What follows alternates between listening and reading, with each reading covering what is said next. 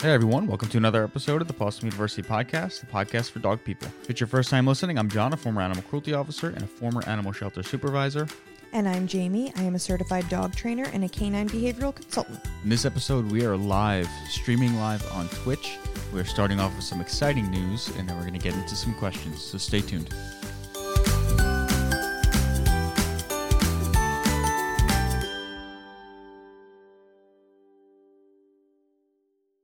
So, we have some exciting news to start this off with, and I think it's only fitting if you share it.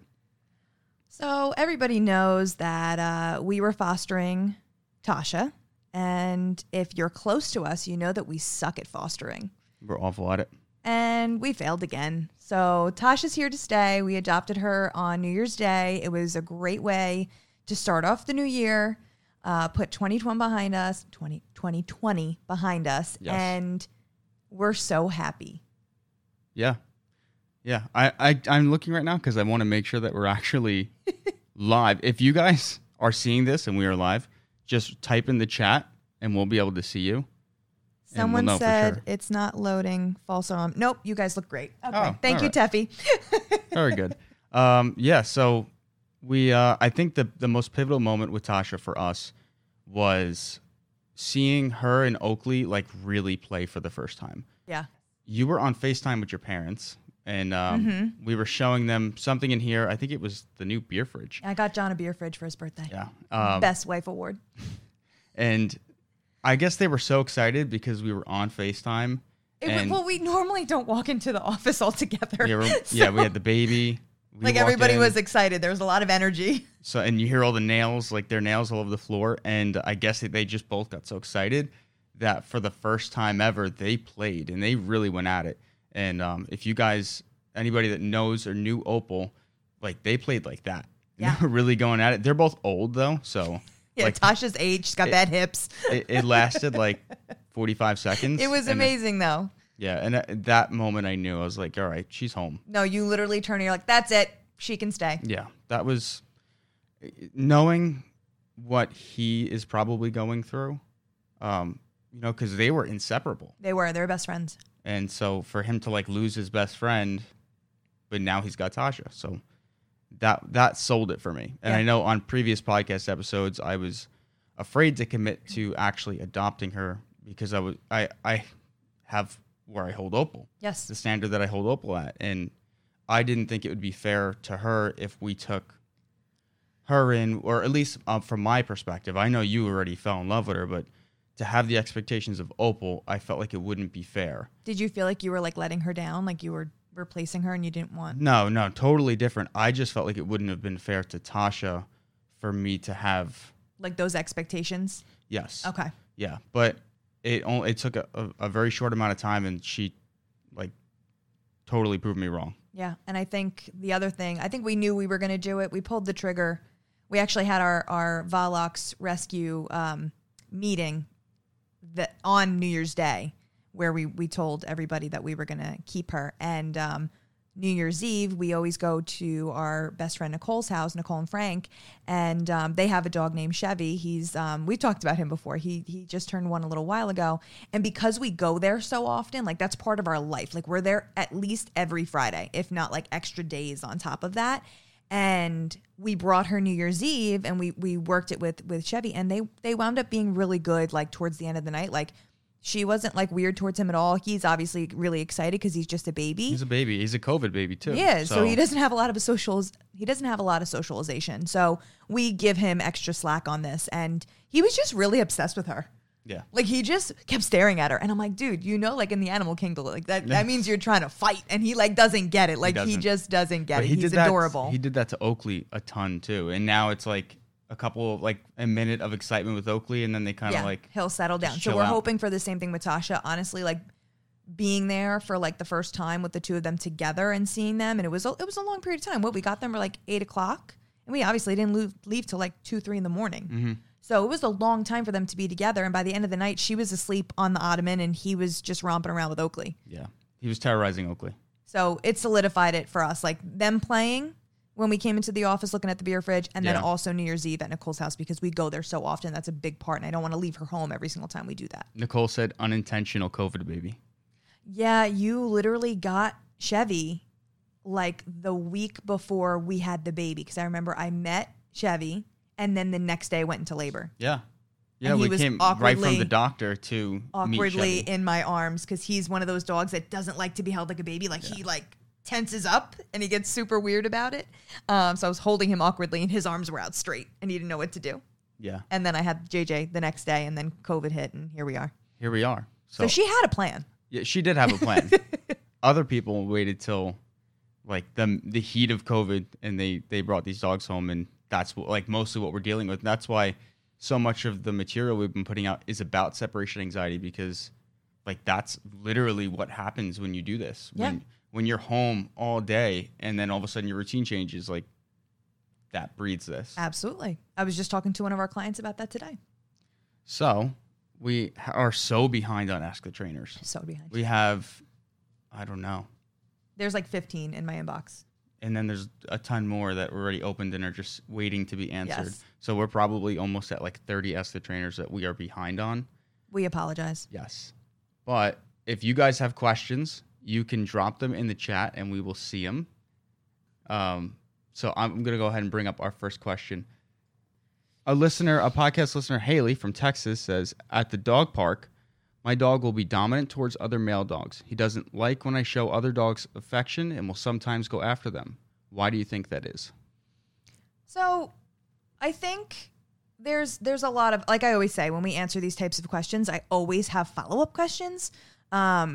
So what I see with this, and I know there's a second question that goes with this. Yes. So I do believe that her dog is a very anxious dog in certain situations. So what's confusing is that he seems to be a certain way, and then when the stimuli changes, he's a different way, which is very confusing for us because that means he's not consistent. Right. So it's strange, and it makes us say, why are you like that? I hear that all. Why is my dog like this? I'm like, listen, let's go through it. Let's really figure it out. So at the dog park, he's dominant towards other males. And now my first question would be, when was he neutered? If he is neutered. And we need to learn a little bit more about that. So I'll go into like the depths. I really like when it comes to my training to explain the why. I do the same thing I do with kids as I do with adults, because it really, once we understand the why, the whole situation becomes a lot easier for us to understand. So I'll go into like the dominance of it and why, being intact late affects this. There's a ton of studies on it as well. Yes. And that's like, it's like politics, whether you want to neuter your dog or you don't want to neuter your dog, because all the, like, there's so many people that are passionate on both sides. And it's like, all right, well, what's actually the truth? And there is science on both sides to support different things. So it's confusing, and it does. I used to think it wasn't a breed thing, but it is. If you have a larger dog, it's important to wait a little bit longer, but not forever, because then you're risking having other illnesses and stuff, and we don't want to do that. Yeah, but we're not thinking it's so much of a neuter thing, right? No. Based on, we have information. We have the other question that went along with this. Yeah. So I'm going to bring that up real quick. Yeah, bring that over, because it'll make more sense. Yeah, we'll ask both of them at the same time. So the other part of the question was, why does my dog only interact with people in the home? When on walks or at the dog park, he doesn't pay any attention to them. He normally feels insecure around strangers. So this tells me we have insecurities going on, because he feels secure in his home. He acts normal, loosey-goosey, no problem. But then when he's on walks, he's more direct. He's not paying attention to anybody, not making eye contact. Who does that remind you of? Putting me on the spot. The white pitty that's in our living room right now. Yeah. She is the most loving person. Yeah. When you come into our home, you could be here to rob us at gunpoint, and she'd be like, "Come into my home. Welcome. Take all my pets and like give me treats, and you have stuff for me." Like, she doesn't care. She is super, super friendly. But the second that harness and that leash is on and we go out that door, she is blinders. She doesn't, like, she won't even look to me for affection. If she does, it's because I caught her glimpse for like a literal second. Yeah. And she'll give you like just something to hold She you over. doesn't even want food. Yeah. She is like she's out of her element, and every dog is different when they're in this type of mode. So like whether they're super stressed and they're panting and they're freaking out or they're crying, or like Tasha, blinders, doesn't want to deal with anybody, kind of just trying to like get out of the movement, but doesn't look like she's stressed so much. Like to the naked eye, I obviously know it, but some people are like, oh, she's fine. She may just look like an independent dog, which we know she is not at all. Yeah. So it's funny to see how different her behavior is between the two. And then there's the dogs who are like shut down, won't move, like won't look at you. Insecurity comes in a lot of different forms. Yeah, so we have to take that into account. So she was saying, is he doing something that he wants to do, like walking, like he enjoys walking? So is that why he's not focused on anybody else? It could be, but I think it's probably more anxiety than anything. Just trying to stay focused on other things and not worry about his fear. Because trying when to take in all the stimuli around. When she's telling me threats. He's not comfortable around new strangers, he's insecure. So there's something going on there where he doesn't feel safe. Yeah. And that would be my number one thing, is we got to fix the insecurities, and then we can attack the whole dog park thing. Right. So because that's secondary. That leads us back to the dog park then. Yes. So now we have this information, and we know that we're dealing with a dog that has these issues, has this insecurity.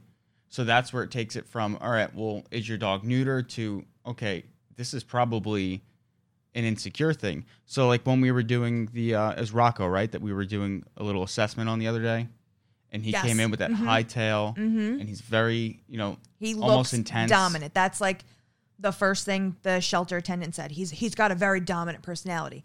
That tells me he's extremely insecure, because dominant dogs don't have to say that they're dominant. Yeah. And that's like the same thing. Like a lion doesn't have to say it's a lion. Like everybody knows it's a lion. It can strut its stuff and it's no big deal. If he was secure with himself, he wouldn't be so concerned with being tough. Yeah.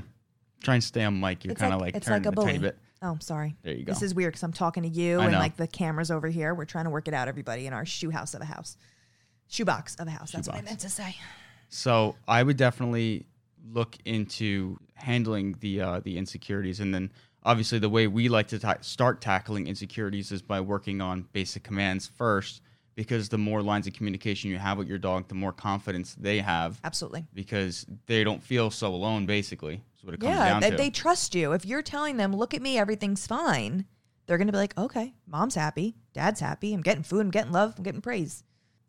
So there was something else, another basically behavior topic you wanted to get into. Different voices. Yes. Now that we're doing virtual, this was not something that I really used to focus on prior, but now that I'm developing more in like my content that I'm giving my virtual clients, I've come up with better ways to communicate to my human clients, and like I said, always explaining the why. And I think now that I'm watching them do it from the start, because this is not what would happen prior. When it was me going to my client's home, I would work with the dog first, teach them the command. They would be looking at me, I would do it, and then I would give the human client the reins, and they would have to emulate what I just did. Now that I'm not physically there and they're watching me on a iPad screen, a computer screen, whatever, they're the ones who are doing it first. I explain it to them. I show them what I'm doing. I send them content, videos and stuff like that. And then I watch them do it on camera. And what I've seen a lot is sit, Jody, sit, sit. And I always hear it, like when you get sent the videos and I hear it in the background, and it's always a guy for some reason. It's just wait. Like, I don't know what it is. I think it's like, we don't like awkward silence. Yeah. And almost like, especially if a trainer is watching you, I can understand like the stress of it. Like you're trying to get your dog to listen. You don't want anybody to think that your dog is a bad dog. So you're just constantly saying the command and hoping that on one time they're going to do it and everything's fine. So I think it's like an awkwardness for humans where we just want it to happen immediately. But we don't realize that the more times we say it, the less important we make the command. So if you say sit 5 times before your dog actually sits, there's no urgency for them to sit the first time. Right. They're like, oh, I can wait. I can wag around, not pay attention. No big deal. There's no urgency here. Yeah. So what I like to do, and this is what I've been explaining to my clients, is I like to say things once. So we say sit and use your body language. A lot of people want to do one or the other, but I don't find that there's anything wrong with doing both. I like to rely on my physical nature because I want them to respect that. I want them to see it and be like, oh, okay, she means business. Gotcha. Right.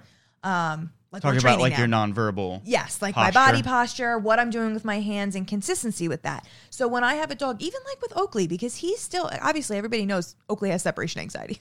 We've made that abundantly clear. He gets very excited. He has taken the abuse and stress that he's had from, his life before us. And I think that he puts it in normal situations, right, and just it's how it inappropriate. manifests. Yes. So like when he gets excited, like he sees his harness or something like that, or food, even just eating, he gets nutty. And I have to tell him to sit and wait, even though he knows what he's supposed to be doing. In that moment, he just can't do it. So I'll say sit and I wait. I'll stand up. If I'm leaning over for the food and he goes for the food, I'll stand up. And I kind of like tuck my arms because I'm letting him know I'm not going to do anything further until you sit. And I say it once. I don't say sit. Oakley, sit. Sit down, Oakley, sit. I don't do that. He's probably in the other room like, what is she saying? What did I do? I'm sitting. I'm going to chew this molding. So I say things once, and I think it goes across the board for every command other than wait when we're teaching it in the beginning, because wait needs to be kind of marked repetitively until they actually get it, and then we wean off using the word. But sit, we say it once, and you just wait because they know you have the food. So let's say there's a puppy in front of you. Puppies are excited. They're all over the place, right? And everyone wants to tell, let's say, we'll use Rocco. Rocco's a puppy, and Rocco's excited. He's just bopping around, whatever, and he's not looking at you. But all of a sudden you go, Rocco, sit. And we expect it to happen like that. He doesn't even know that you're talking to him. He's looking down the hallway. Right. He has no idea what's going on. And then we get angry or frustrated, and we're like, why is my dog not sitting? He knows sit.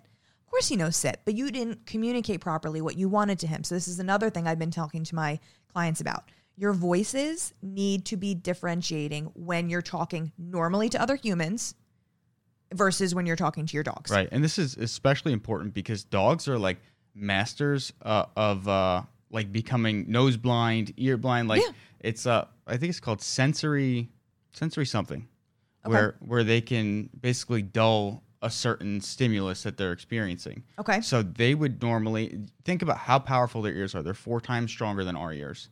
And how powerful their noses are.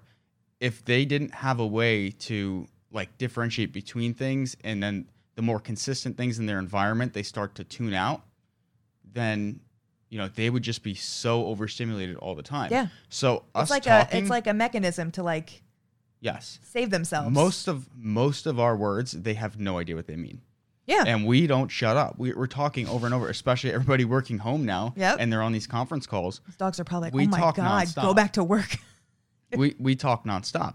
So they start to tune it out because it's not important and they need to listen for other things. Like Absolutely. Pudge listening for the mailman. Exactly. She's on alert. So I always tell my clients, your dogs are desensitized. I'm literally on virtual with them and I'm like, I'm talking to you right now and your dog could not care less. Because nothing significant is happening for them. Why would they pay attention to my voice over Zoom if nothing is in it for them? And no one's talking to them. No one's really saying their name. So he's tuning it out. So when I talk to, I know this is my normal voice, but when I talk to Oakley, I say, look. So it's louder. My voice is in a different pitch. And he can say, oh, I know that pitch. Right. That's for me. And if I'm consistent with that, I'm making life easier for him because our expectations are way too high for our dogs sometimes. It's not fair. We put so much on them. Sensory adaptation. Oh, there you go. That's what it was. Yeah. It was going to bother me. Yeah, you needed to search the old noggin for that. Just check to the directory. So I've been trying to make this like really clear to my clients that we need to take a step back and virtual has helped me realize that. That was not something that I was talking about prior to virtuals. So even like me being a trainer, I've been doing this for, years now, but I'm still learning every single month new things to talk to my clients about. Yep. And what's going to make it easier for these dogs to communicate to us and vice versa. And I think it's super important. So I always tell my clients when you're doing it, you have to make it known to them what you want from the start. So if, again, let's talk about Rocco, that puppy, right? He's so excited. He's looking down the hallway. I know he's not focused on me. So if he knows his name, great. Let's say you say, Rocco, or he knows the look command, look, but he still hasn't heard me. I'm only going to say it that one time because whatever is distracting him isn't going away. So I'm not going to try a second time and say his name or the look command because whatever it is too distracting for him. Mm-hmm. So I'll take that treat, bring it in front of his nose, and bring him back to me. And he's going to be like, oh, treat, okay. This kind of goes into, Dawn asked, any other recommended distraction cues other than look or touch? So that you kind of almost led into that without even seeing that question. I did. I think it depends on the situation. Yeah. Dawn is also... It wouldn't be verbal.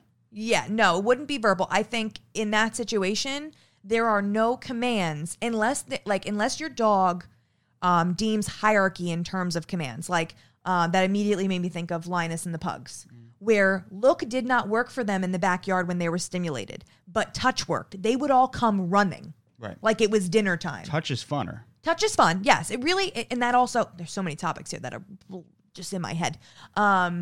The way that you teach these individual commands has a lot to do with the emotions that they have when you use them. So if they do a look training with you from the very beginning and you're grumpy and you're having a bad month and every single time you're training, the dog's getting yelled at and you're frustrated, that dog's going to hate the look command. But if touch, the next month you were having a grand old time and you were in a good mood, touch is going to be way more fun. Yeah. So we also need to realize everything that we're doing affects them. Everything. So that's like Dawn's question. I think it really depends on the emotion that the dog has with the look of the touch, one, or the stimuli is too high and they can't respond to a verbal command and they need to be out of the system. Like their eyes need to be, out of red, right? Out of like that seeing red type zone. Of situation. Yeah. Where that treat, smelling that food, that resource, bring it to the nose and drag them with you. We call it a food lure. Use it. There's nothing wrong with using that. Nothing, because the dog's not getting the food. You're just luring them into position and then starting what you wanted to do to begin with. And obviously, if you're dealing with a dog who has a tendency to redirect and you're in a situation where they might be reacting to another dog, that's why you need to get their attention, then obviously be very mindful that you're dealing with a dog who redirect, and maybe then a food lure wouldn't be the right choice. But don't discount the communication you can have through a leash by just applying extra attention and slowly reeling them closer to you and then giving your verbal commands. You could really kind of help break that distraction. But we're not yanking. No, John's talking about strong popping. arm. We're strong arming them back. So right. You're not yanking them where their collar's going like this. The head should never go like this. It's a slow pull. Consistent, just removing them from the situation. Where they're not realizing that they're even getting really pulled back because they're seeing red to begin with. But if they're getting a jolt, if they're getting a leash pop, they're internalizing that. But when we do the slow pull, it's not a big deal for them. Especially because we always recommend using a harness. Yes. So then you're taking the trachea entirely out of the equation, which is what we want to do. Because a lot of dogs are predisposed to trachea injuries or have suffered trachea injuries because of poor hardware choices in the past. So absolutely. Anything else you wanted to touch on? So it was making differentiation in our voices when we talk to them versus how we talk to each other. Making sure that we're only saying things once when we're training. And then there was a third that I wanted to talk about. It's out of my brain. Does anybody who's watching this have any questions for us? You can go ahead and drop them in the chat and we will try our best to answer them for you. Where's your phone? I wanted to read. We got another review in. I don't know if you saw it. I did not. Go to the podcast app. It's been a minute since we got a good review. We haven't got any bad ones, but we haven't got good ones either. So SSMMKK95 says, grateful listener. I found this podcast a couple weeks ago following the suggestion shared have so improved the lives of our family's 2 rescue babies in a very short time. So thankful for the podcast with the heart. And that is 5 stars. Oh, that's great. Yeah. So if you guys, I think a lot of people in the chat have already left us a review, but if you haven't, definitely go to I think it's just Apple Podcasts, right? They're the only ones that allow you to do reviews. Yes, and I think our listener from Australia was trying to figure out how to leave a review, and she was getting very frustrated. Oh, we should talk about that. Well, I think Apple switches reviews, so like the reviews we see are only from the United States. So depending Okay. on where you live, like all their charts are regional. I think all their reviews are regional. So would we never see them? I can see them because I have Like a tracker app? yeah, it's like Okay. a chartable app that tells you Gotcha. all the reviews you receive. But we should talk about that. Possum University is overseas, and in 2 different places. well, right now now. we're on 3 continents Yeah. as far as training. Yeah, virtual trainings. I have I did a virtual training with Scotland on Monday, which was yesterday. Amazing. Yeah. That was probably the hardest I had to listen in my entire life. Yeah, because you're not used to, especially one, you have like the audio is so degraded going over the internet to begin It with. was actually not that bad. There was only 2 parts where it got a little fuzzy. Yeah. But I was actually really impressed. But on top of that, like, Yeah, thick she even accent. she said my accent is really thick, so if you need me to slow down or like go back, I can. Not just the accent being thick, they use completely different words than we do. Well, imagine like someone overseas having to have like the first like real meeting they have with someone from the United States is like with a New Yorker from the Bronx. Like it's that's not a fair representation. No, like, it's thick not. accent. So No. yeah, she had a very thick accent, but she was really cool. She was so nice. Should we talk about what like the main issue was? I think Yeah. that's really interesting.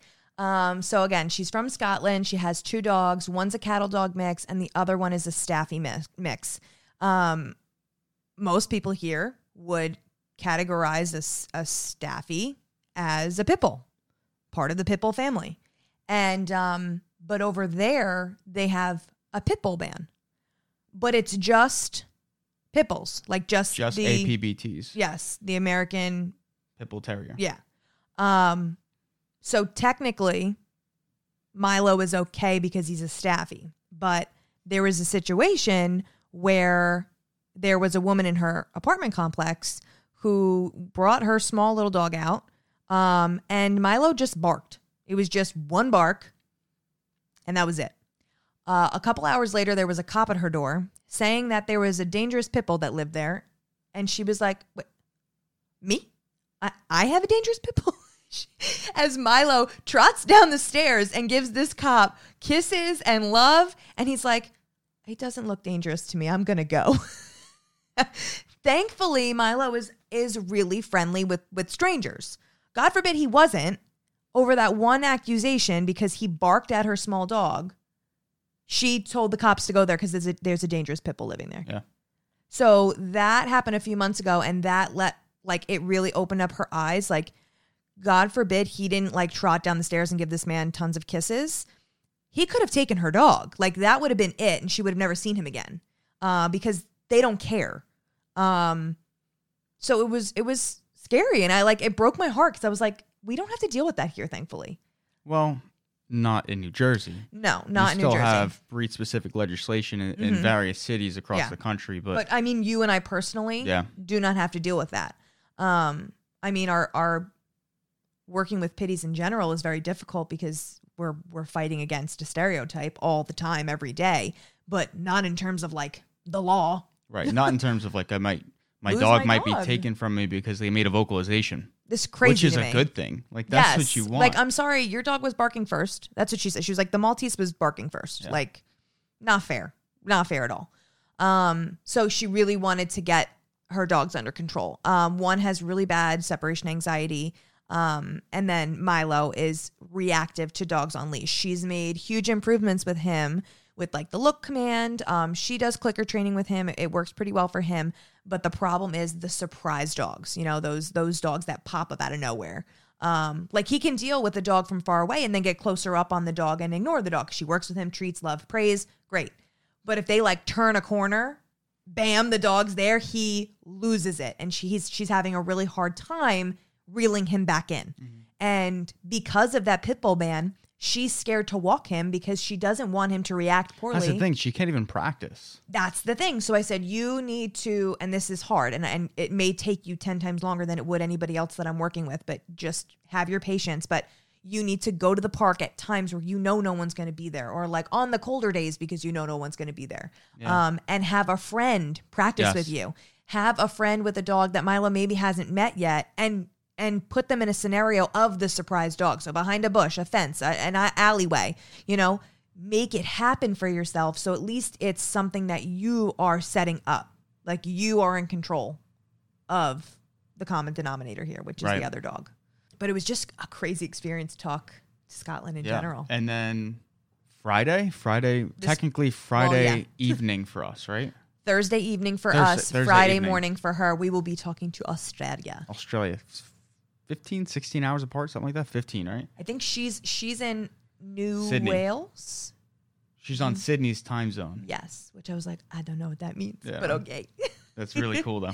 Really cool. I'm so excited. And she's hysterical. Like, I already mapped out 2 hours for our conversation because she is, just through email, she's making me crack up. Yeah. She said where she is, she has friends in Delaware, so they tell her certain things.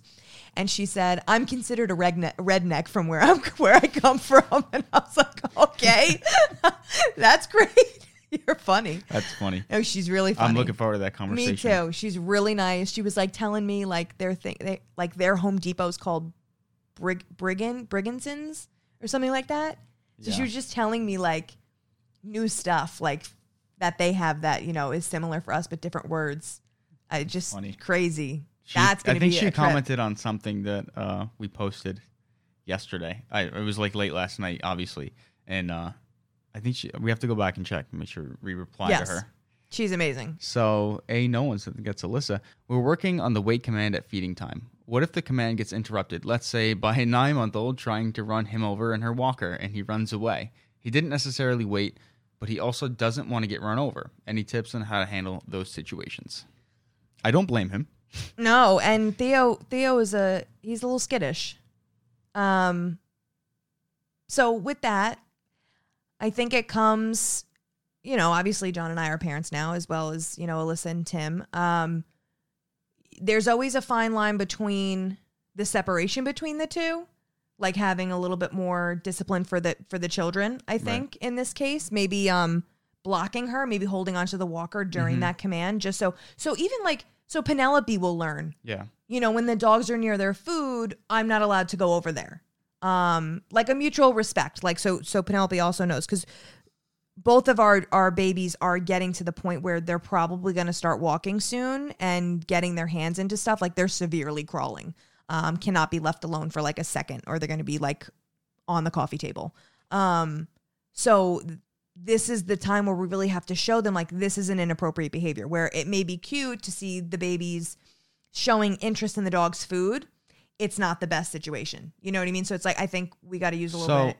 But I think she might be more curious as to what are the ramifications as far as understanding that command if the training gets interrupted in such a manner. Oh, okay. Well, yeah, that makes more sense then.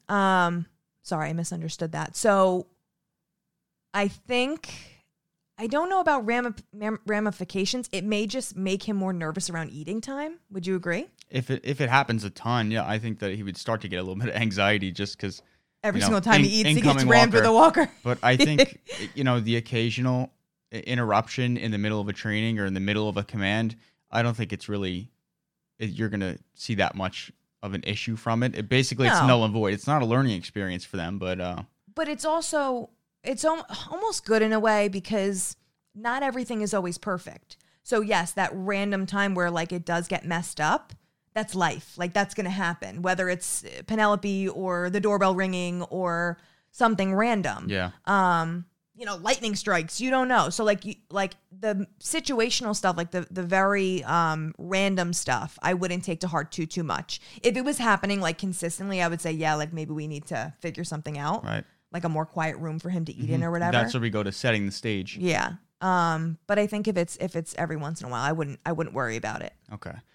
Josh, so everybody, we have a bunch of people from Pause Your Game. Pause Your Game is an awesome nonprofit that actually utilizes streamers who use Twitch, the service just like this. And I'm going to make sure I didn't hit a button there. And they basically team up with these streamers to raise money for animal shelters and animal rescues in that streamer's area. Very cool. So they do really cool stuff. So follow them on Instagram at Pause Your Game, if I'm correct. So go ahead and drop that in the chat if that is what the handle is. But I believe it is. And then Josh tells time. He's from Pause Your Game. And he said, if I volunteer at a shelter, what are the best tricks I can teach the dog to increase their chances of getting adopted and decrease their chances of being returned? Okay, I'll let you answer, and then I have my ideas. You go first. I talked all day today. I had a few trainings. So I think it could be really valuable to do. It's a program called Click for Quiet.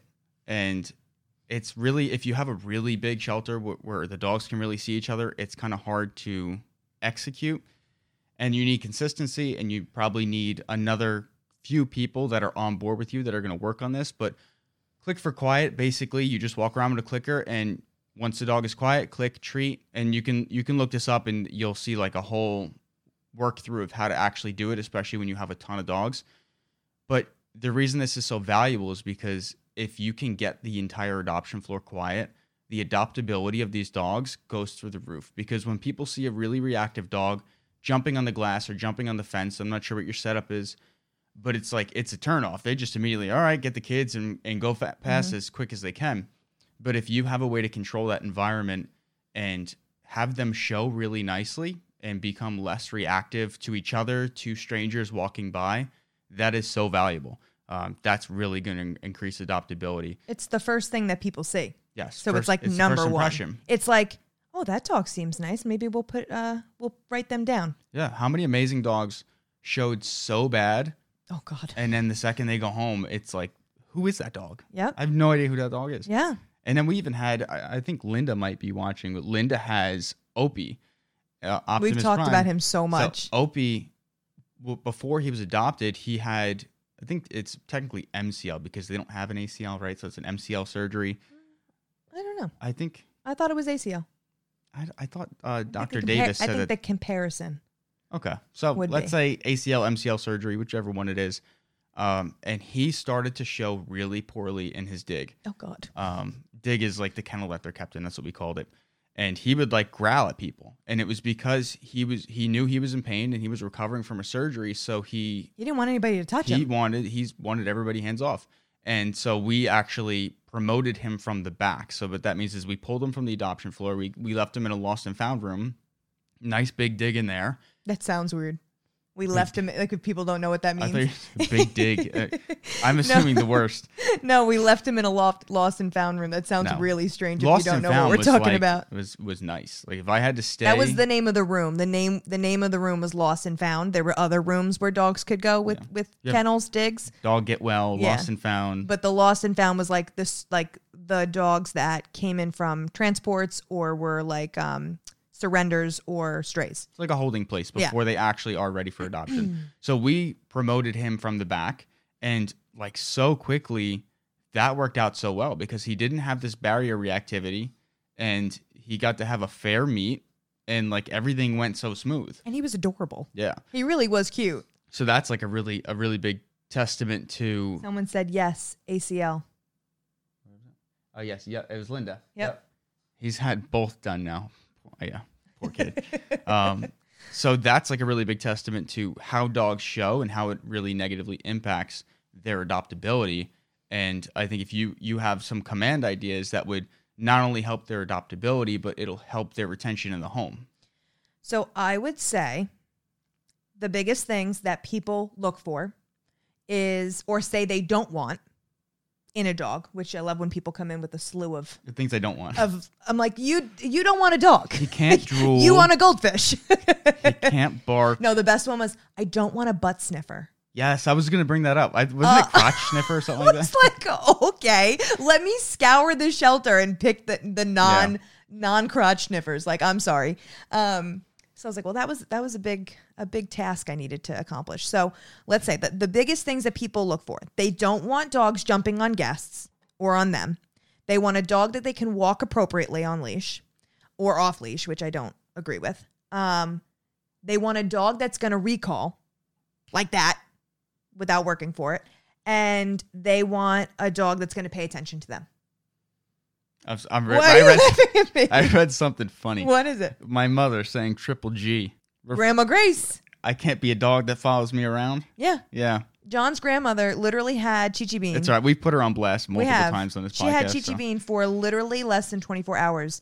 And obviously she does not belong to Grandma Grace anymore. She is John's parents' dog because she couldn't have her anymore. Like 18 hours or something like that before we had to pick her up. And she said, she followed me around the whole night.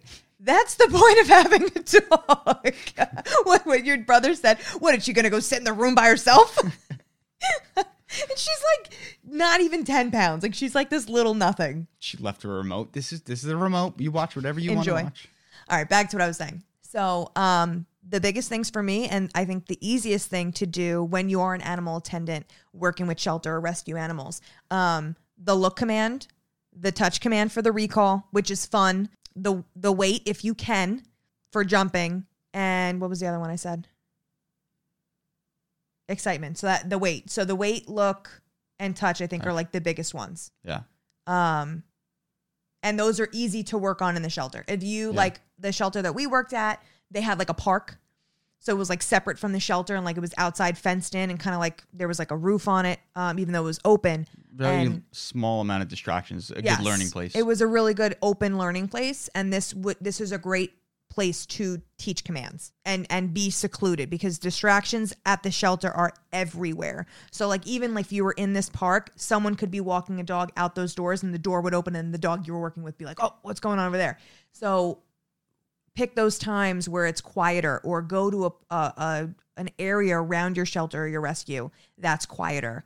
And I think these are huge, especially like for our foster parents, anyone who's fostering, like use these in your home. These are things that people are going to want to look for when they're trying to adopt a dog, making it easy as possible for them. Yeah. And then make sure that whatever you do teach, as far as like command based, is communicated to whoever actually adopts so that they know. Yes. So it means no good if you don't tell them. One, they know what commands the dog knows, and two, they know what situation is appropriate for those commands. Absolutely. Those are the two biggest things. Use it really inappropriately. One thing I did just think of, pair walks. If you are working at a shelter, please, please, please, especially for the dogs that are super reactive to other dogs, do a pair walk. Pick a dog that isn't super reactive. Is like most shelters have like their dog. What would you call it? Like green dogs is I think we call like them green walker dogs. But also like the helper dog. Yeah. Like the dog that likes other dogs technically. And then take your reactive dog and let the friendly dog go in front, and then you follow behind with the reactive dog. When the dog calms down after a few minutes, you're treating them, you're petting them. If they're not a redirector, praise, love. And as they calm down, you get closer and closer to the friendlier dog, but you're keeping your distance. So like in terms of like, you're getting closer, like in distance this way, but like if I'm coming up this way, I'm going to like come this way. So now I'm like parallel with the other dog, but there's still a decent amount of space in between us. So this way, this dog, the reactive dog back here, gets to come up, smell the scent, and then branch off and still feel safe. But now that they can physically see their face a little bit. This is super beneficial for a dog that's having a really hard time getting adopted because 9 times out of 10, it's going to be reactivity, the reason why they're freaking out.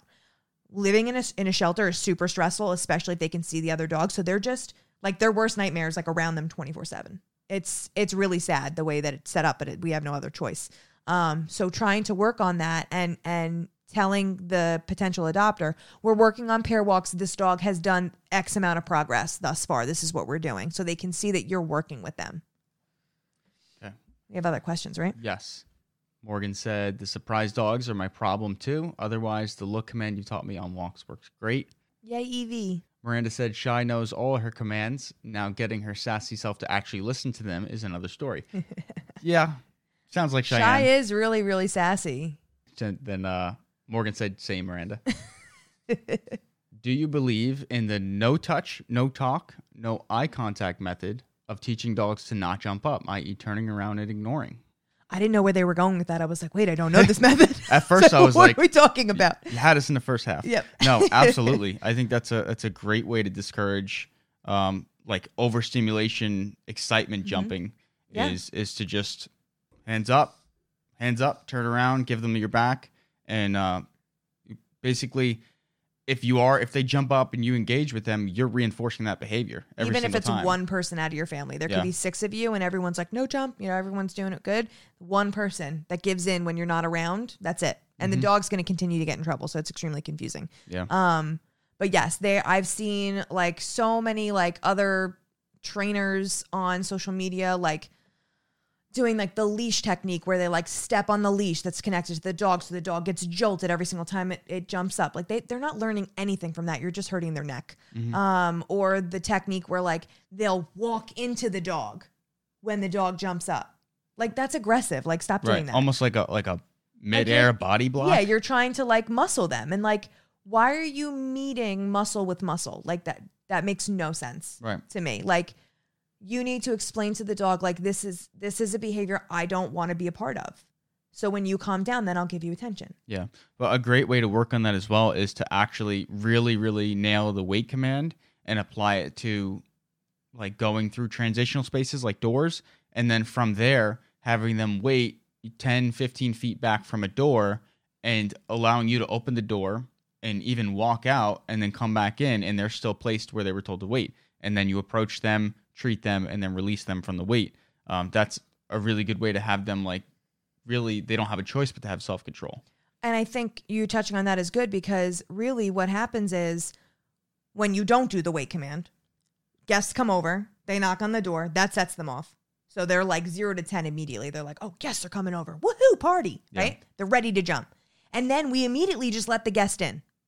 Yeah. And it's a free-for-all. Right. It's why wouldn't they jump? They're excited to see you. This is not a nasty thing. This is not a stubborn thing. This is not a I'm an alpha thing. That doesn't even exist. But it's like that everyone thinks it's like, oh, they're just being bad. They're not being bad. They're trying to be sweet in the best way they know how. They're trying to show you affection. Right. But their stimulation is through the roof, so they can't do it appropriately.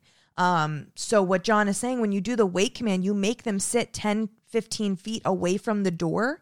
You're letting them see the door, so they don't have FOMO. They see exactly who's coming through. Once that door is able to be opened, they see who it is. If they move from the wait command, we close the door. The guest goes back outside, and they're like, oh, sorry. They're like, oh, crap. Where'd they go? And then they'll learn. The more they fail with this, the better they get, because they're learning, well, every single time I move, the door closes. Okay, I gotta get it together. If they don't get it together, they don't get the reward. We're not yelling at them. We're not reprimanding them. They're only what they feel, what they know is what they feel and what they see. So if every single time they move, the door closes, they feel probably sad and frustrated. So they're like, okay, what do I got to do to get the guest to come inside? And they'll learn over time, okay, well, when I sit and I wait, I get the person to come in. When we're having them sit and wait, we're bringing the 0 to 10 that you get when the person comes in the door without doing the wait command. We're asking them to come down to a 5 when they're sitting and waiting. To do that, when a guest comes over, they have to be at a 5 of excitement to actually listen, which then helps us when the person actually does come in and we say, okay, go say hi, they're still at a 5. So their excitement towards that person is going to be less excited. They're still going to be excited, but they're going to jump way less. I actually just had a client today text me and say that Layla, she's doing so much better because they're doing the wait command. She has only jumped once in the last week. Once. And every other time they've done the wait command, and she is calm. Her 90-year-old grandma came in.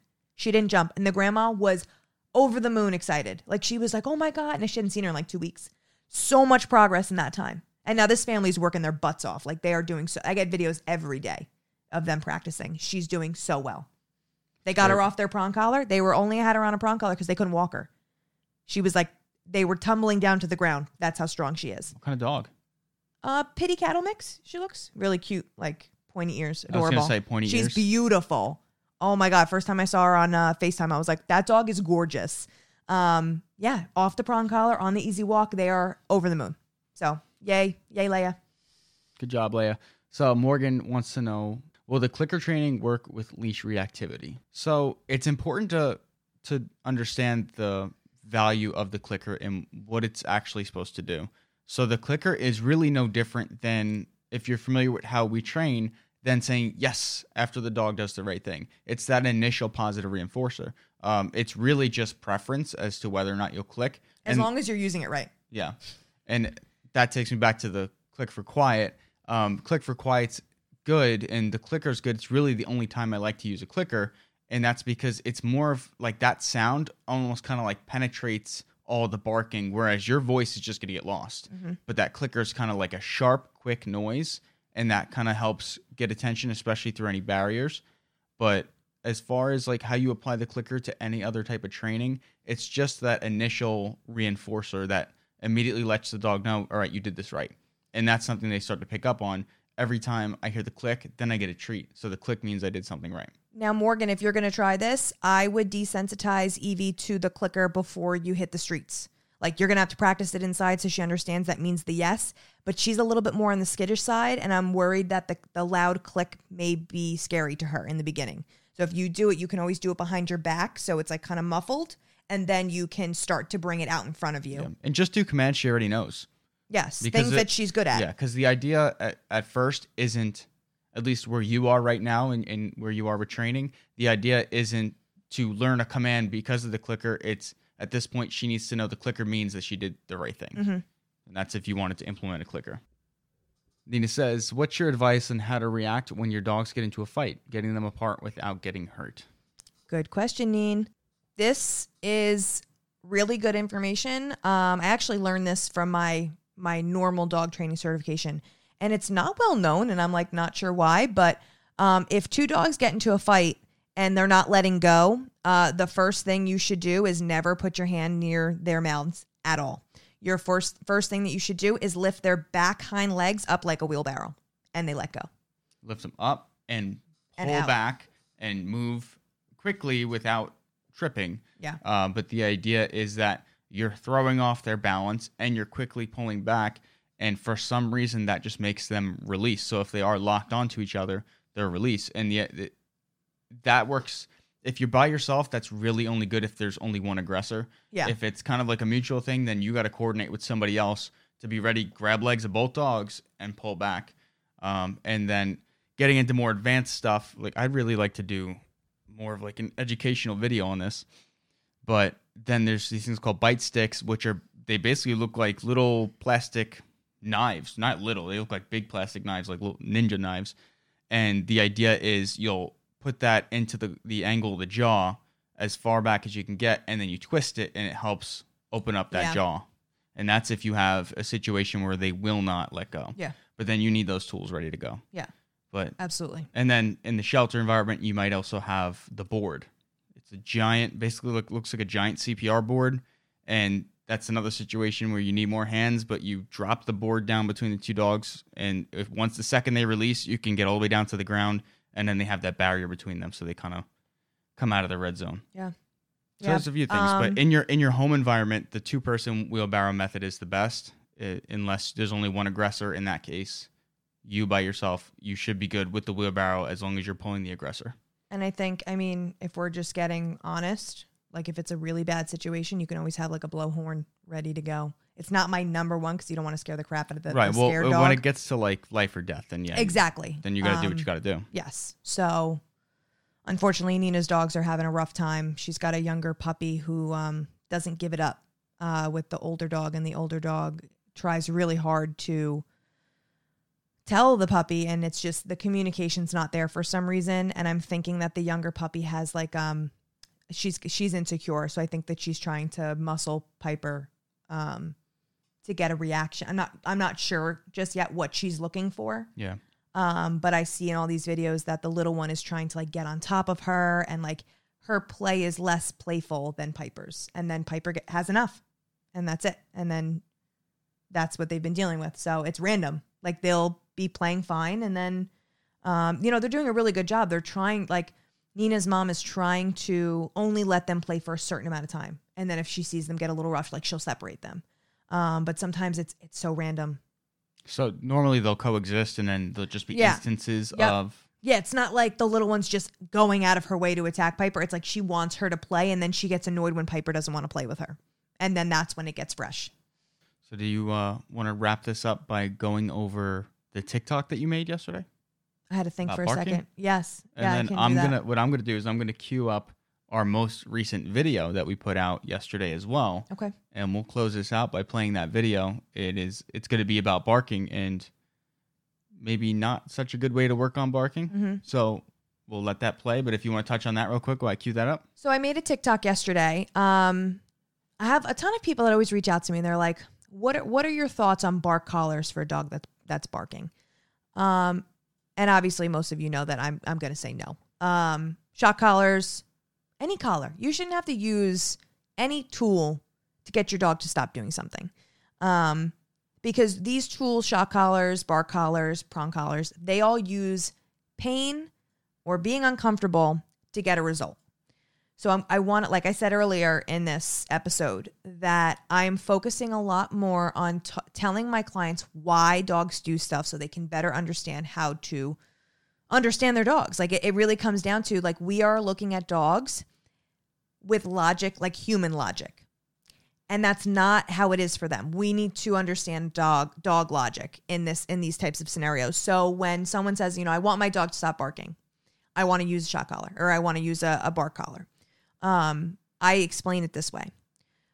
The dog, so let's say mailman syndrome, right? Mailman comes every day. We've explained this before, but mailman comes every day, dog barks, growls, lunges, and the mailman goes away. They don't understand that the mailman's job is to literally bring mail and leave, right? So they think they win this battle every day. So they think that they're doing a good thing and they're not going to stop doing it because they get positively reinforced every single time the mailman actually leaves the house after the barking. We are then in the background yelling at them. So they don't like to be yelled at, especially by the people that they love. If they're getting yelled at every single time the mailman comes, they're going to have a worse feeling about the mailman because they only get yelled at like that when the mailman comes or somebody comes to the door, right? So our yelling at them does absolutely nothing. I've said this before. It's the definition of insanity, is doing the same exact thing over and over again and expecting a different result. So if you're yelling on Monday and on Tuesday the same exact thing happened, that means that what you did on Monday did not work. So we need to switch it up. So what I explain this as, when your dog is barking at the mailman, that is the side effect of the problem. The actual problem is that they're scared of the mailman. They're either scared, protecting the house, not good emotions. There's not good emotions wrapped around the mailman. And maybe your dog likes the mailman outside because your dog doesn't see the mailman as the mailman outside, just a random person. But inside, that barrier between the house, the front door, the windows, whatever it is, that frustrates them. And that creates a different emotion for them. So that we need to understand that as well. Like, your dog's not the same in every scenario. So take that into account. But if you're yelling at them, it's going to make them feel worse about the situation. So I literally made this TikTok and I was saying, no more collars. If a child was scared of spiders, would you yell at that child every single time it screamed and cried because it saw a spider? No, because that would make it absolutely worse for them. That's traumatic.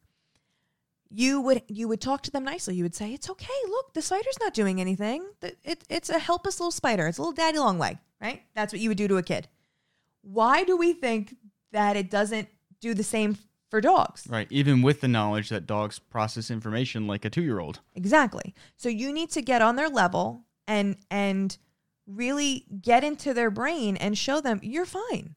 Because that's what it comes down to. They're scared. But most people aren't looking at it like that. They're not understanding that the fear is the problem. The barking is a side effect. The barking gets the scary thing to go away. So don't worry about the barking. And I say, congratulate them. Tell them they're a good boy or girl. Get excited. Good boy. You're a good boy, Oakley. So I do that when my dogs are barking. People think I'm nuts. But it's not positively reinforcing barking because they're not even seeing it as such. They're not saying, oh, mom's telling me I'm a good boy because I'm barking. They don't even realize that they're barking. It's like that. It's just second nature to them. So no, it's not going to positively reinforce bad behavior.